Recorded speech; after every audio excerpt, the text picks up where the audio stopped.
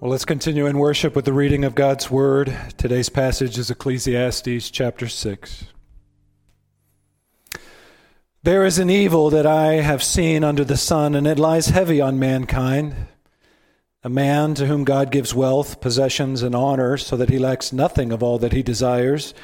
Yet God does not give him power to enjoy them, but a stranger enjoys them. This is vanity. It is a grievous evil. If a man fathers 100 children and lives many years, so that the days of his years are many, but his soul is not satisfied with life's good things, and he also has no burial, I say that a stillborn child is better off than he. For it comes in vanity and goes in darkness, and in darkness its name is covered. Moreover, it has not seen the sun or known anything, yet it finds rest rather than he. Even though he should live 1,000 years, twice over, yet enjoy no good, do not all go to the one place? All the toil of man is for his mouth, yet his appetite is not satisfied. For what advantage has the wise man over the fool? And what does the poor man have who knows how to conduct himself before the living? Better is the sight of the eyes than the wandering of the appetite. This also is vanity, and a striving after wind. Whatever has come to be has already been named, and it is known what man is, and that he is not able to dispute with one stronger than he. The more words, the more vanity. And what is the advantage to man? For who knows what is good for man, while he lives the few days of his vain life, which he passes like a shadow? For who can tell man what will be after him under the sun? Lord, we come before you today, attentive, ready to hear from you and your word. God, this is a difficult text, a sobering text. Give us wisdom, give us insight, and help us to apply your word, we pray in the strong name of Jesus. Amen. Amen, church. Amen. Very good. We'll go ahead and have a seat. Welcome to all of you who are tuning in right now online, all in our sanctuary downstairs too. Let's together take our Bibles and turn to that passage, Ecclesiastes chapter 6, verses 1 through 12.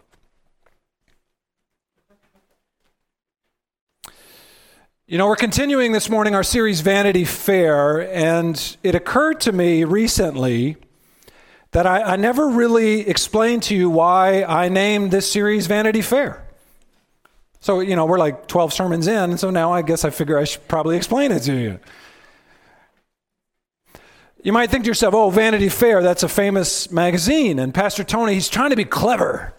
He's trying to use that name of the magazine and linking it to Ecclesiastes because, you know, vanity is a very common word in this book. It shows up 4 times in that passage I just read, Ecclesiastes chapter 6. And of course, this is the Hebrew word hevel, which means, you know, fog or smoke.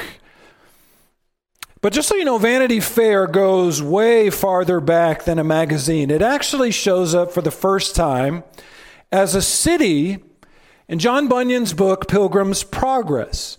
It's a place where Christian and faithful, these 2 pilgrims, they're traveling along together. They're trying to get to the celestial city. On their way to the celestial city, they come across this city named Vanity, and it's a place of utter dissolution.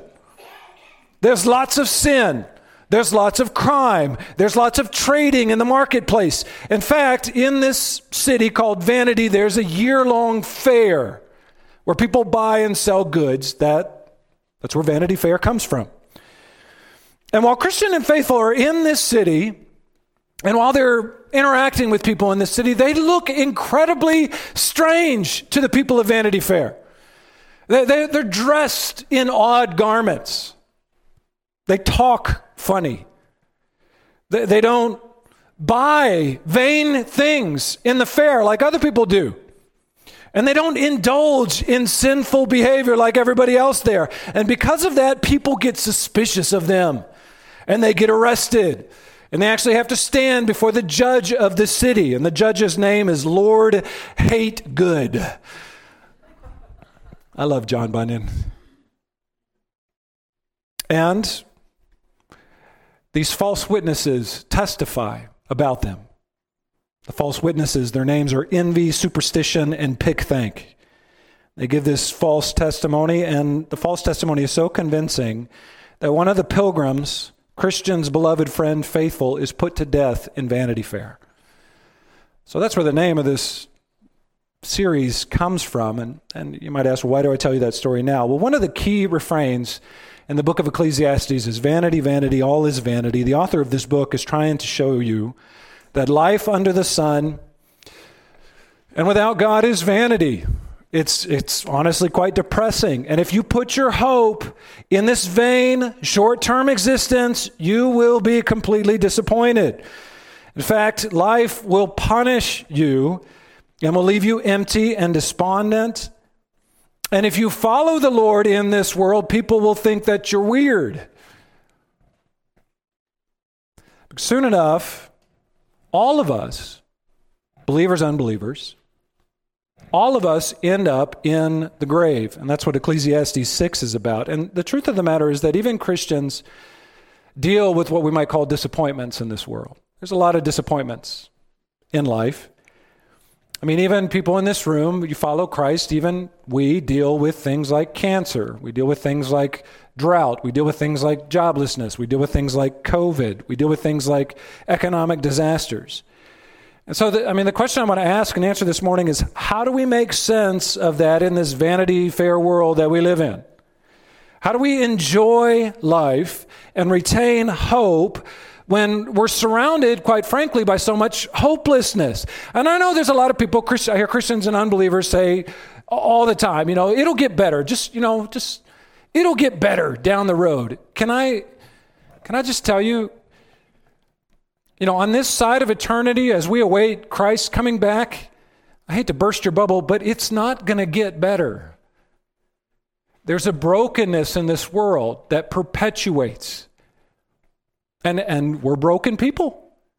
And we perpetuate other broken people. And that's not going to get fixed until Christ gets back. Now, that doesn't mean we just accept life as it is. No, we try to make life better, but it means that we got to put our hope in something other than the vanity of this existence under the sun. So, how do we deal with disappointment in life? We experience it as Christians, just like unbelievers. How do we deal with disappointment? How do we deal with discouraging things that take place in our world? Let's talk about that honestly, and then let's find some solutions before we're done. Go ahead and write this down as number 1 in your notes. Here's the outline for this morning. Solomon's going to give you today 3 disappointing things in life. Here's the first. Solomon first writes about wealth without enjoyment. That's disappointing. And Solomon should know. He's the wealthiest man in the ancient world. What I love about Ecclesiastes and what I love about Solomon, the author of this book, is that Solomon doesn't sugarcoat anything. He tells you like it is. And he doesn't allow you to throw at him cheap platitudes. He shoots down cheap platitudes like clay pigeons. He doesn't allow you to stick to the platitudes. He tells you, this is life. This is how it is. Deal with it. And one of the disappointing things in life is money without enjoyment. Here's how he says it. Look at verse 1. There's an evil that I've seen under the sun, and it lies heavy on mankind. A man to whom God gives wealth, possessions, and honor. That's like 80% of the Americans in our country. So that he lacks nothing of all that he desires, yet God does not give him power to enjoy them. But a stranger enjoys them. This is vanity. It is a grievous evil. So here's the disappointing thing. God gives a man wealth, possessions, and honor. What else could a man ask for? But God doesn't give him the power to enjoy these things. I don't know why. Maybe the man dies early. That happens. Maybe this man loses his wealth in a bad business venture. We saw that last week. Maybe this man is so obsessed with making money that he doesn't take time to enjoy it. He's Ebenezer Scrooge. And he doesn't enjoy what he's been given. He makes lots of money, but that's the end of it. That's all he does. He just makes it. He doesn't spend it. He doesn't enjoy it. I heard a story this last week, a real-life Ebenezer Scrooge. His name was John D. Rockefeller. famous American from the 19th century, the first billionaire, became a billionaire at the age of 53. He had more money than he knew what to do with. And yet he was so obsessed at the age of 53 about money, he became deranged. He started living on crackers and milk. And he couldn't sleep. He had insomnia because he was so worried about money. Why would a guy like that be worried about money? But then, amazingly, he had this dramatic change in his life, and he started to give all of his money away. And when you know, it healed him. And he started to get better, and then he lived a rich, full life all the way to age 98 because he started giving to philanthropic causes, and he was generous with his wealth. Solomon says here that he sees an evil under the sun. Some people make money and they don't live long enough to enjoy it, or they work really, really hard and they lose their minds working so hard, or they might even lose it to a foreign person. That's what he says in verse 2. A stranger enjoys all this money. That's autobiographical for Solomon. He gave this great kingdom with all this wealth to his son, Rehoboam. And Rehoboam, through his foolishness, lost more than half of his kingdom. To this upstart, to this foreigner named Jeroboam, took 10 of the 12 tribes of Israel and started a new kingdom. This actually happened to Solomon. As a warning for, I don't know if he prophesied this or knew this was happening or what, but it happens. To that you might say, well, money isn't everything, Pastor Tony. I don't find my purpose in money. Good. I say, I find my purpose in my children. Okay. Look at verse 3. If a man fathers 100 children, this is exaggeration to make a point. Don't try this, okay? If a man fathers 100 children and lives many years so that the days of his years are many. By the way, that is, in Hebrew thought, that's the epitome of the greatest life you could live. Lots of kids and lots of years. What else could a Hebrew in Solomon's day ask for? If a man fathers 100 children and lives many years so that the days of his years are many, but his soul is not satisfied with life's good things, and he also has no burial, I say that a stillborn child is better off than he. Whew. Now, just to warn you, there's a lot of hyperbole in this passage, so don't take this too literally. Solomon's exaggerating to make a point. You know, you can't father 100 children. I guess maybe Solomon could have, but you can't. And then this idea, I know if I were to use an analogy like this about a stillborn child, I mean, that's an incredibly sad situation. And that would be very distasteful to make an analogy like that in our day. But for Solomon, in Solomon's day, that was fine. And what he's saying here hyperbolically is that a child who is stillborn never has to deal with the sadnesses of life, never has to deal with the disappointments of life that a person who lives many years has to deal with. And what he's saying here is that you're better off dead than living miserable. Look at verse 4. For the stillborn child comes in vanity and goes in darkness. And in darkness, its name is covered. In other words, stillborn child doesn't have to deal with the sadness of life. Nobody knows the child's name. It's better than a rich, famous, miserable guy that everybody knows. Moreover, verse 5, the stillborn child has not seen the sun or known anything, yet it finds rest rather than he, the rich man who's miserable. Even though he should live 1,000 years twice over, yet enjoy no good, do not all go to the one place? You know, reading Ecclesiastes, it's like, if you read the book from start to finish, it's like going on an emotional roller coaster, you know? It's like it gets really depressing, and then it goes up a little bit, and you're like, oh, you know, we're turning a corner here, and then all of a sudden it goes down again. And you're just like, ugh. And sometimes Solomon's up, and sometimes he's down, and this is a part where he's really down. So I heard a commentator this last week that said that Ecclesiastes 6 is the most depressing part of the Bible, and maybe it is. I mean, this is pretty dark. Solomon's saying that even if a man lives 1,000 years, twice over, even if a man lives as long as Methuselah and fathers 100 children and makes lots and lots of money, in the end, it doesn't matter. Because his destiny is still the same as a stillborn child. They both end up 6 feet under. And if he lives his life miserably, if he doesn't enjoy life, he's better off dead. It's a particularly bleak assessment of life. You guys ever play that board game, Life? Y'all ever play that with your kids? It's such a silly game. And, there's no card. It's not like you're playing the game and you draw a card and it says vanity of vanity, all is vanity, There's no kind of philosophical reasoning in that book. You might say, thank goodness, because I wouldn't buy it if there was. What happens in that game? You just, you go to school. Have y'all played this game? Y'all look confused. We've played this game, my family. Okay, so you go to school, you make a little money, you get married, you choose how many kids you want to have, like that really happens.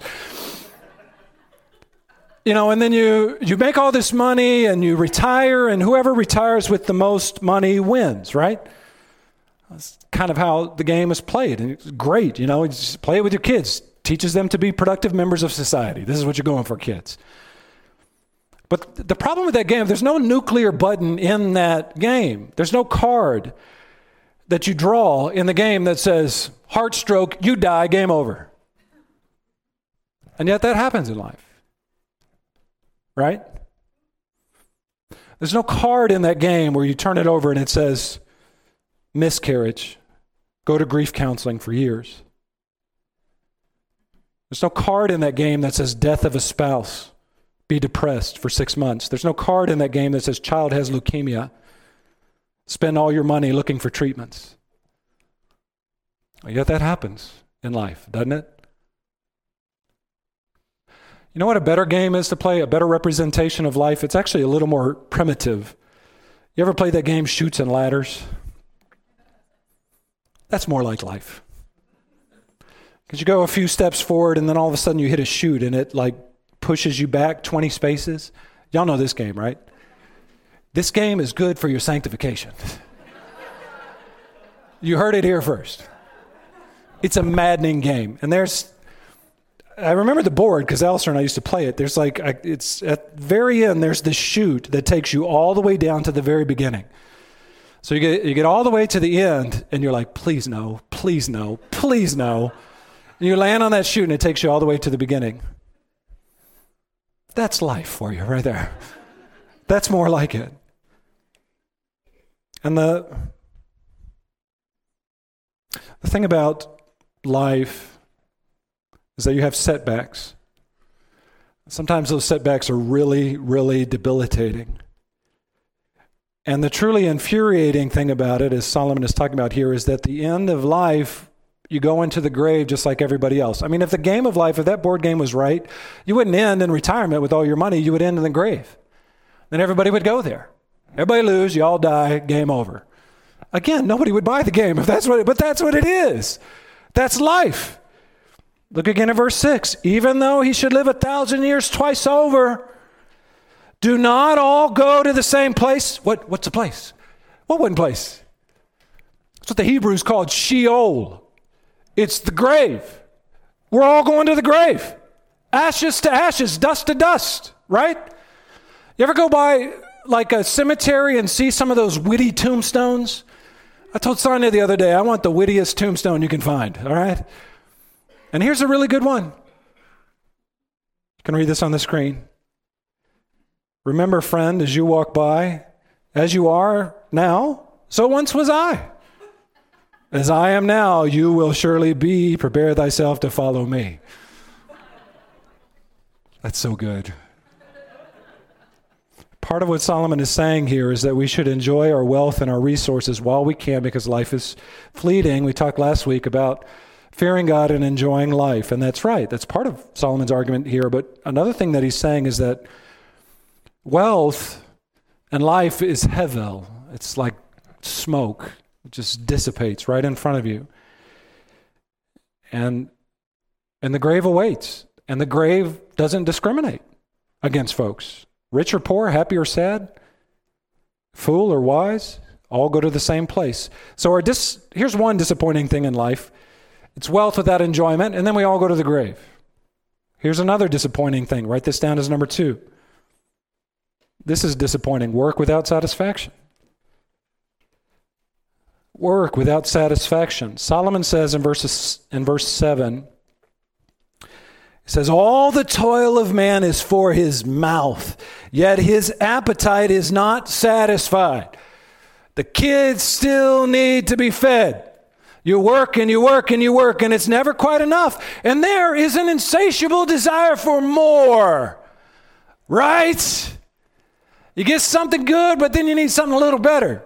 Something with less mileage, something with more square footage. You do a little bit more, but then you need a little more.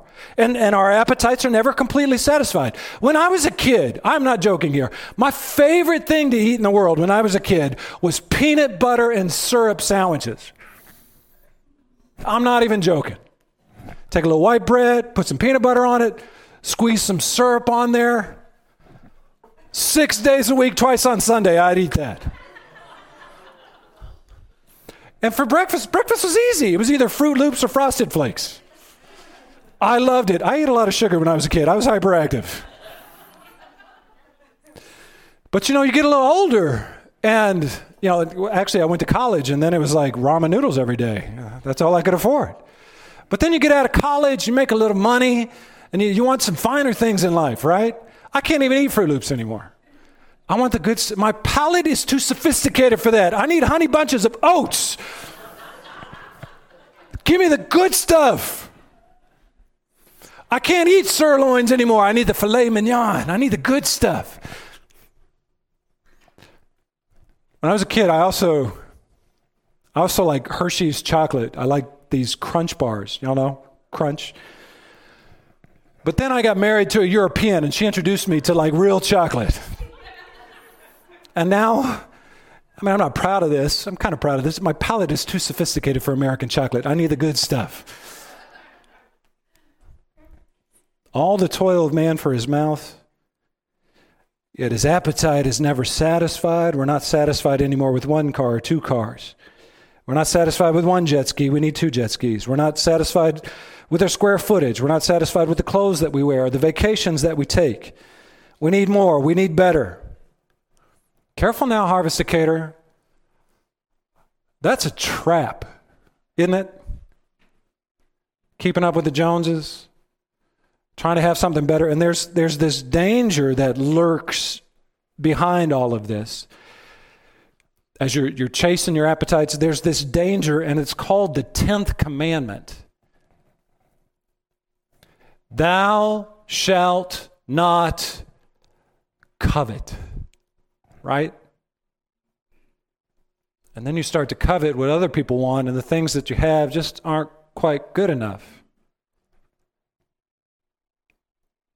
Paul says this in Philippians 4. He says, for I have learned in whatever situation I am to be content. Have you learned that? I'm right there with you, Harvesticator. I need to learn this better. Paul says, I know how to be brought low, and I know how to abound. In any and every circumstance, I have learned the secret of facing plenty and hunger, abundance and need. Have you learned that lesson yet?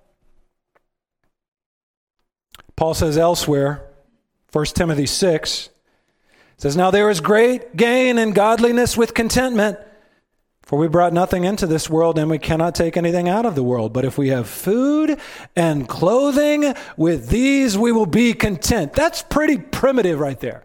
Food and clothing. You got that? Be content. And here, let me tell you, just some advice, Harvesticator. Life is full of disappointment. It is full of disappointment. I mean, you probably knew that already, but if you haven't, you heard it here first. There you go. It's full of disappointment. Let me give you some wisdom. Don't let your disappointments in life lead to discontentment. Everybody with me? Don't let your disappointments in life via the means of covetousness, don't let disappointment lead to discontentment. Be content with what God has given you, even as we deal with the disappointments of life. And as it relates to buying new stuff and having money, like I said last week, there's nothing wrong with that. But just be careful of the trap that's part of that. Phil Ryken says this, and I think this is good counsel. It says, before we buy something or eat something or turn something on, it is better for us to talk things over with our Father in heaven, saying something like this: Lord, you know how empty I feel right now. Help me to not run away from my problems, but to turn them over to you. Teach me that you are enough for me. And by your grace, give me the peace and the joy that you have for me in Jesus. Amen and amen. God, teach me that too.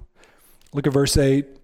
Solomon says, for what advantage has the wise man over the fool? And what does the poor man have who knows how to conduct himself before the living?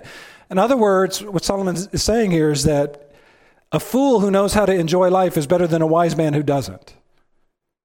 A poor man who is happy with what he has is better off than a rich man who is perpetually discontent. And I mean, this is a real turning of the tables of the book of Proverbs. Because you read the book of Proverbs, Solomon as a younger man, he was always talking about how it's better to be wise than to be a fool. It's better to be rich than to be poor, because the rich man was industrious and the poor man wasn't. But now he's like, no, the young guy Solomon, he had it wrong. I'll give you something even better than that. As an old man, if you're rich and you can't enjoy it, you're better off being poor. If you're wise, but you can't find contentment, you're better off being a fool and being content. That's a paradigm shift right there. Look at verse 9. Better is the sight of the eyes than the wandering of the appetite. Watch out with your wandering appetites. This also is vanity and a striving after wind. You know what this is? Verse 9, it's the ancient equivalent to a bird in the hand is worth two in the bush. Y'all heard that before? Great expression. Bird in the hand is worth two in the bush. Better is the sight of the eyes than the wandering of the appetites. It's better to be content with what you have than to be always kind of hankering after something you don't have. Here's what he's saying. Don't let discontentment in life seep into your soul. Y'all remember that Aesop's fable about the dog and his bone? There's so much wisdom in those fables. You should read them to your kids. The dog, he gets this juicy bone from the butcher, right? And he's the happiest dog in the world. He's like a pig in slop, this dog, with his bone. And he's walking home, and all of a sudden he sees his reflection in the mirror. And, he's a dog. He's dumb. He sees that reflection in the mirror, and he's like, well, there's a dog over there that's got a better bone than I do. And then y'all heard this before, right? It's a tragedy. He drops the bone into the river and jumps in after that other dog with the other bone, only to come out of the river empty-handed. He wasn't content with what he had been given. That's what this verse means. Better is the sight of the eyes than the wandering of the appetite. This is vanity, a striving after the wind. When I was a kid, a teenager, there was this song on the radio by this group called TLC, called Waterfalls. Don't go chasing waterfalls. Please stick to the rivers and the lakes that you're used to. That's what this is about. Don't go chasing waterfalls. Learn contentment. Learn to enjoy what God has given you. And here's a final disappointing thing in life. You can write this down as number 3. This is probably the most disappointing of all. There's wealth without enjoyment, and then you die, and then there's work without satisfaction. And then number 3, we've got questions without answers. This is maddening for us as humans. Solomon says this in verse 10. He says, whatever has come to be has already been named. And it is known what man is. In Hebrew thought, to name something is to control it. There's a sense of ownership over it. So that's why God told Adam to name all the animals, because he was giving Adam dominion over the animals. So Adam named all the animals, he had dominion. And in this verse, Solomon is saying that history has already been named. Mankind has already been named. His name is Adam. It's derived from dirt. He comes from the dirt. God has control over everything, over all history and all over all mankind. He is sovereignly in control of our world. That's what he's saying, and wisdom speak here. And for some people, that's frustrating. They like control. Not for me. I'm glad God's in control. I'm glad he doesn't answer all of our questions. Verse 10, whatever has come to be has already been named by God, in other words. And it is known by God what man is. And that he, man, is not able to dispute with one stronger than he. That final phrase there, one stronger than he, is a reference to God. This is Solomon's way of saying God is sovereign over your life. Deal with it. Adam, deal with it, human beings. Don't get angry with God. Don't try to change the equation. He's bigger than you. He's stronger than you. He knows more than you. Just trust him. Remember when Job tried to go toe-to-toe with God in the Old Testament? Remember, I demand for you to give me an answer. Job shaking his fist towards heaven. He demanded that God give him an explanation for what happened. What did God say to that? Do you remember from the book of Job? He said, Job, buddy, you don't even know the right questions to ask. You don't even know what you don't know. And then God goes on a rant. It's one of the best rants in the Bible. It's like 4 chapters, Job 38 through 42. And basically, God tells Job, where were you when the foundations of the world were laid, Job? Do you even know where the snow is kept? Do you even know how mountain goats are born? Do you even know how to create, let alone sustain the large creatures of the world? It's just fantastic. And at the end of it, Job's like, I got nothing. And the Lord just puts him in his place. And the remarkable thing about the book of Job is that, God never tells Job what happened at the beginning of the book. He never tells him that, Satan and I had a little wager about you. He never tells him that. And Job is perfectly fine with the Lord not telling him that. He goes on, he fears the Lord, and Job understands that he is not able to dispute with one stronger than he. And like I said, that might be discouraging for some people, but that's incredibly encouraging to me. I'm glad that we have someone who is infinitely stronger than us, because, if you know yourself pretty well, you know you're pretty weak. And you sure hope there's a God who's infinitely stronger than you are.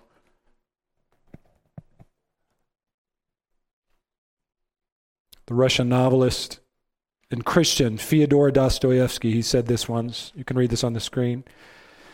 He said, the one essential condition of human existence is that man should always be able to bow down before something infinitely great. If men are deprived of the infinitely great, they will not go on living and die of despair.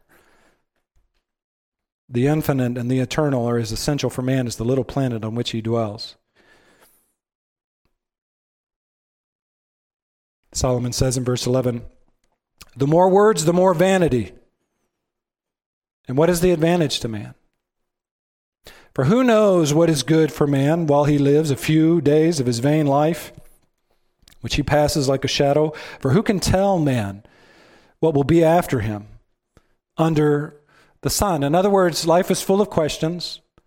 And even if you get one of the deep questions of life answered, it just opens up a stream of 10 more questions that you can't get answered. And who knows what will happen after we're gone in this world?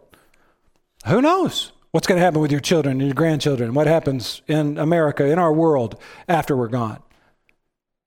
We don't know. We have to leave those things to the Lord. You might say, Pastor Tony, that's depressing. Yeah, maybe it is depressing. Solomon seems a little depressed thinking about this and talking about this. If all we have is life under the sun, if that's all you have, if that's all you have to hope for is a few thrills and the few short years that you have, and then you have a funeral and maybe a few people come and they put you in the ground, if that's all you have, if that's all you hope for, you probably should be depressed. Because life goes quick and you're a shadow and it's gone and you're put in the ground and it's over. Here today, gone tomorrow. Someday we'll have a funeral. I've told you all this before. It probably bears repeating. Someday we'll have a funeral for you. And then we'll come back to the church afterwards and we'll eat potato salad. I'll do it for you. You do it for me. If that's all you're looking for, if that's all you have, you got more than that, don't you?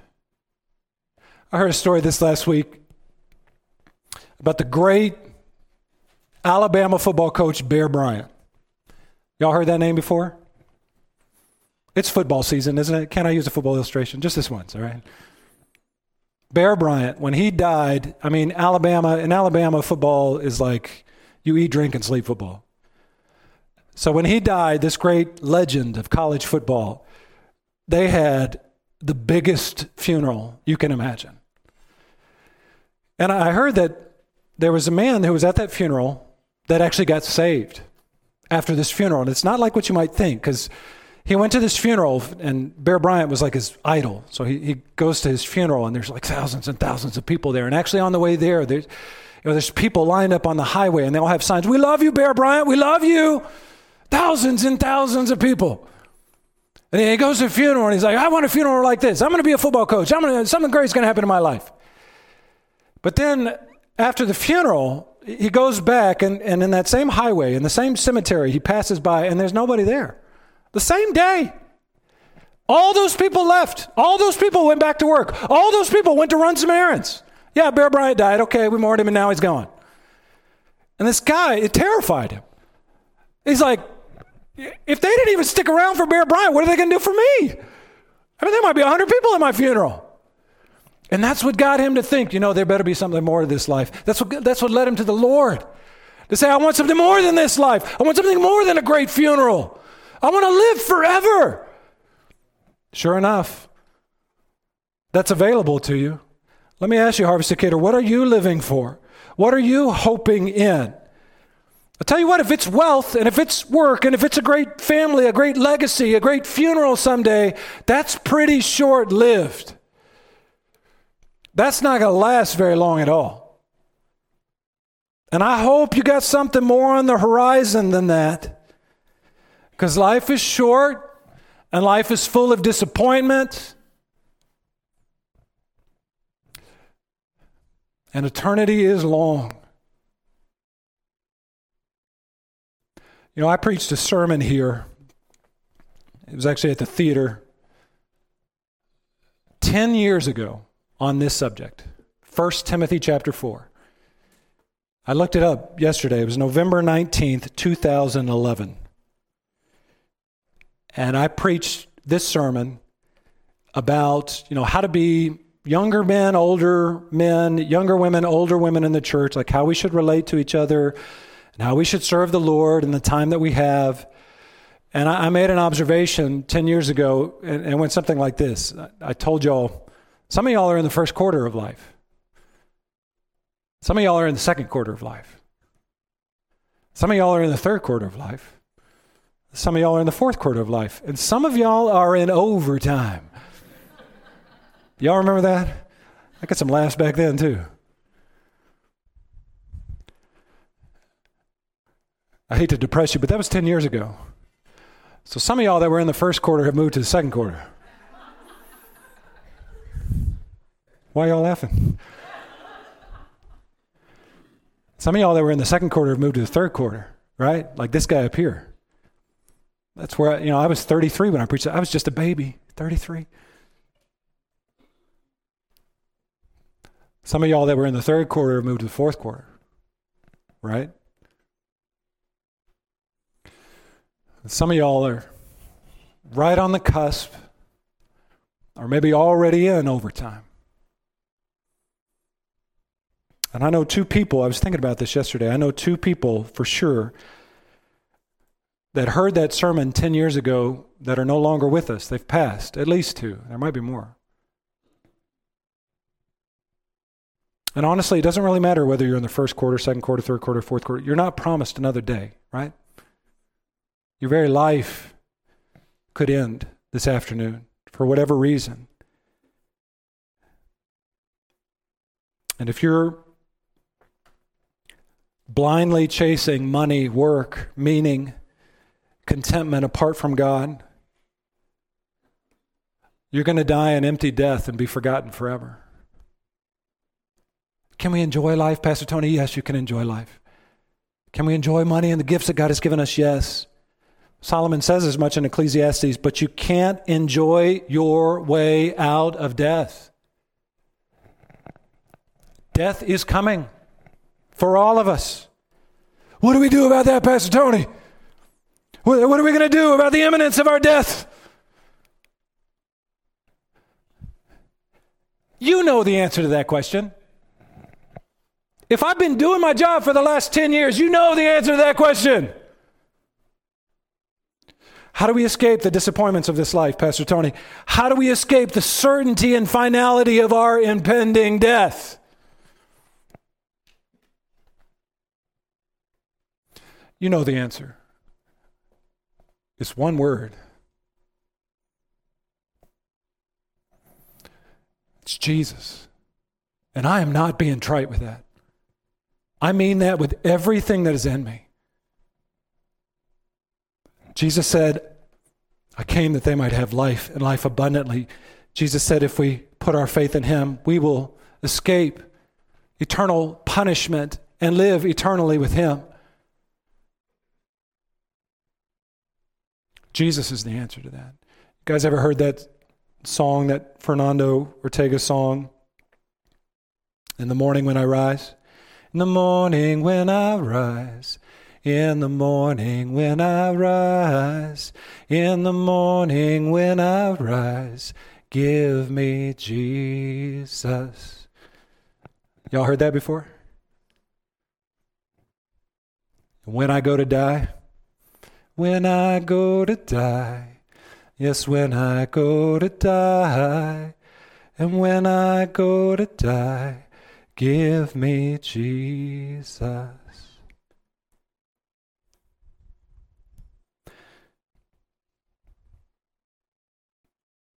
Phil Ryken says this.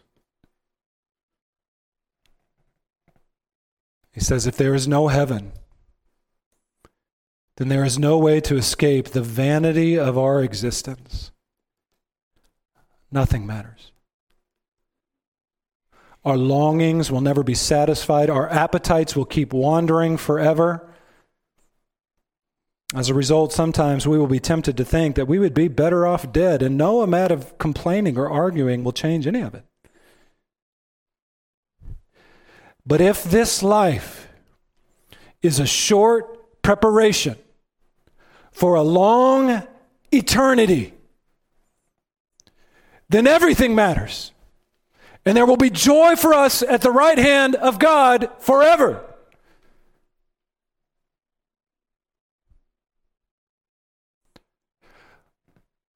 Life is full of disappointments, people. If you didn't know that already, you heard it here first. Life is full of disappointments. Give me Jesus. Give me an eternity with him.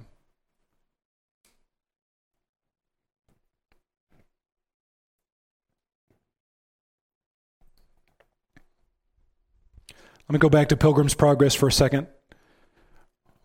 It's a great moment at the end of that scene when Christian and Faithful were on trial at Vanity Fair. So they're on trial before the people, and they were actually given a chance to defend themselves. So Faithful stands up and he defends himself admirably, but the jurors gather anyway to decide his fate. And then here's the list of jurors according to John Bunyan. Then went the jury out, whose names were Mr. Blind Man, Mr. No Good, Mr. Malice, Mr. Love Lust, Mr. Live Loose, Mr. Heady, Mr. High Mind, Mr. Enmity, Mr. Liar, Mr. Cruelty, Mr. Hate Light, and Mr. Implacable. Those are the jurors. So you can probably guess what's going to happen when they deliberate. Well, they come out of their deliberations and they decide this guy Faithful, he needs to die. So they kill him. They sentence him to death. They kill him themselves. He's dead. And then for whatever reason, at the end of that chapter, Christian is set free. So his beloved friend Faithful dies. Christian is set free. But there's the scene after he dies where these horses and chariots are gathered and they take up Faithful. It's beautiful. And they take him to the celestial city. He gets fast-tracked to the celestial city.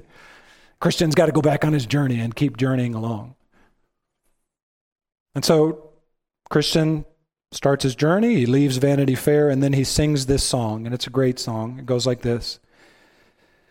O faithful, thou hast faithfully professed unto thy Lord, with whom thou shalt be blessed.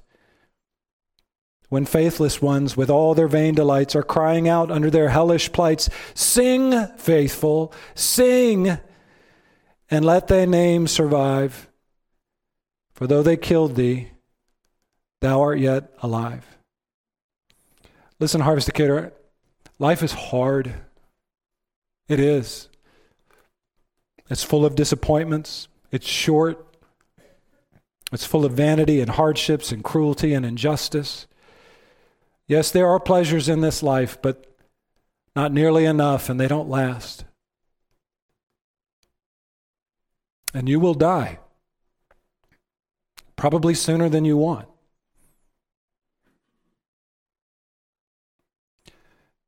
For those of you who die in Christ, you will live forever in eternity with him. You will put vanity and chasing the wind in your rear view, and you will never, ever experience vanity again for the rest of your life. Put your hope in that. Put your faith in Christ, and he will turn even the most profound disappointments in this life into unending joy in his presence forever. Pray with me. We can sing together.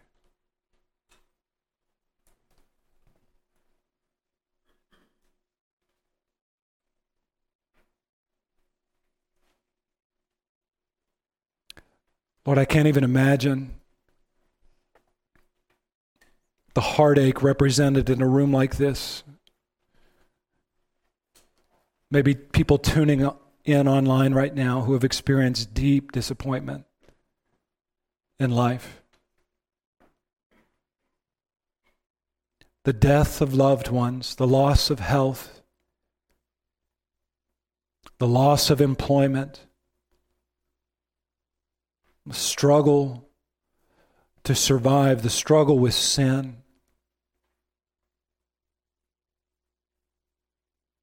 Lord, it's a hard life that we live. And Solomon doesn't sugarcoat any of it here.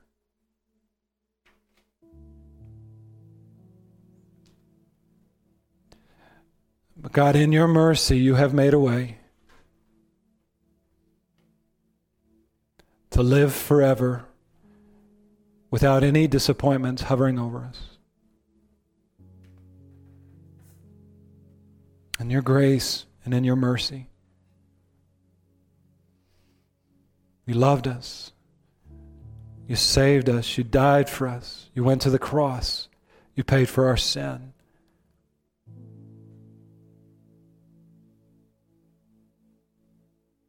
How do we escape the disappointments of life?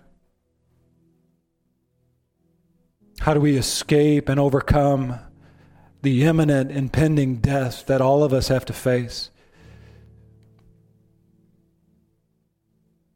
One word. Jesus, our Savior, our Lord. We love you. We put our faith in you, Lord.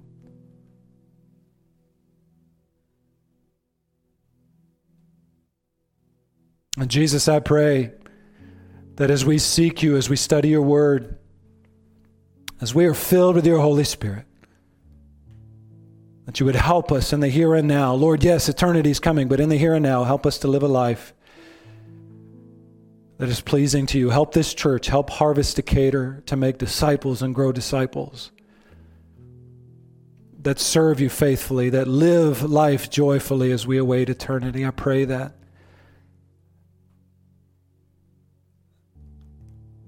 Do that in this church, I pray. Jesus.